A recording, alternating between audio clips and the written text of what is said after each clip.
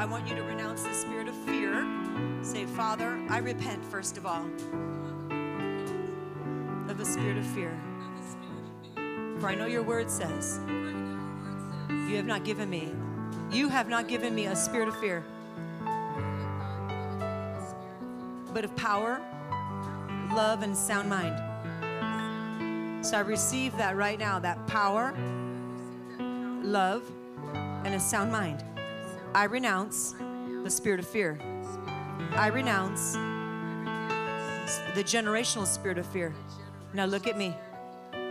I command that generational spirit of fear, go now!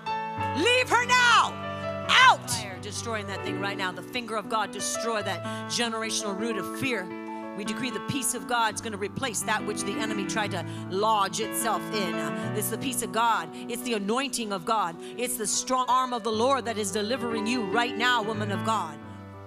Did you just feel that shift right there? There was just something, yeah, the enemy just left.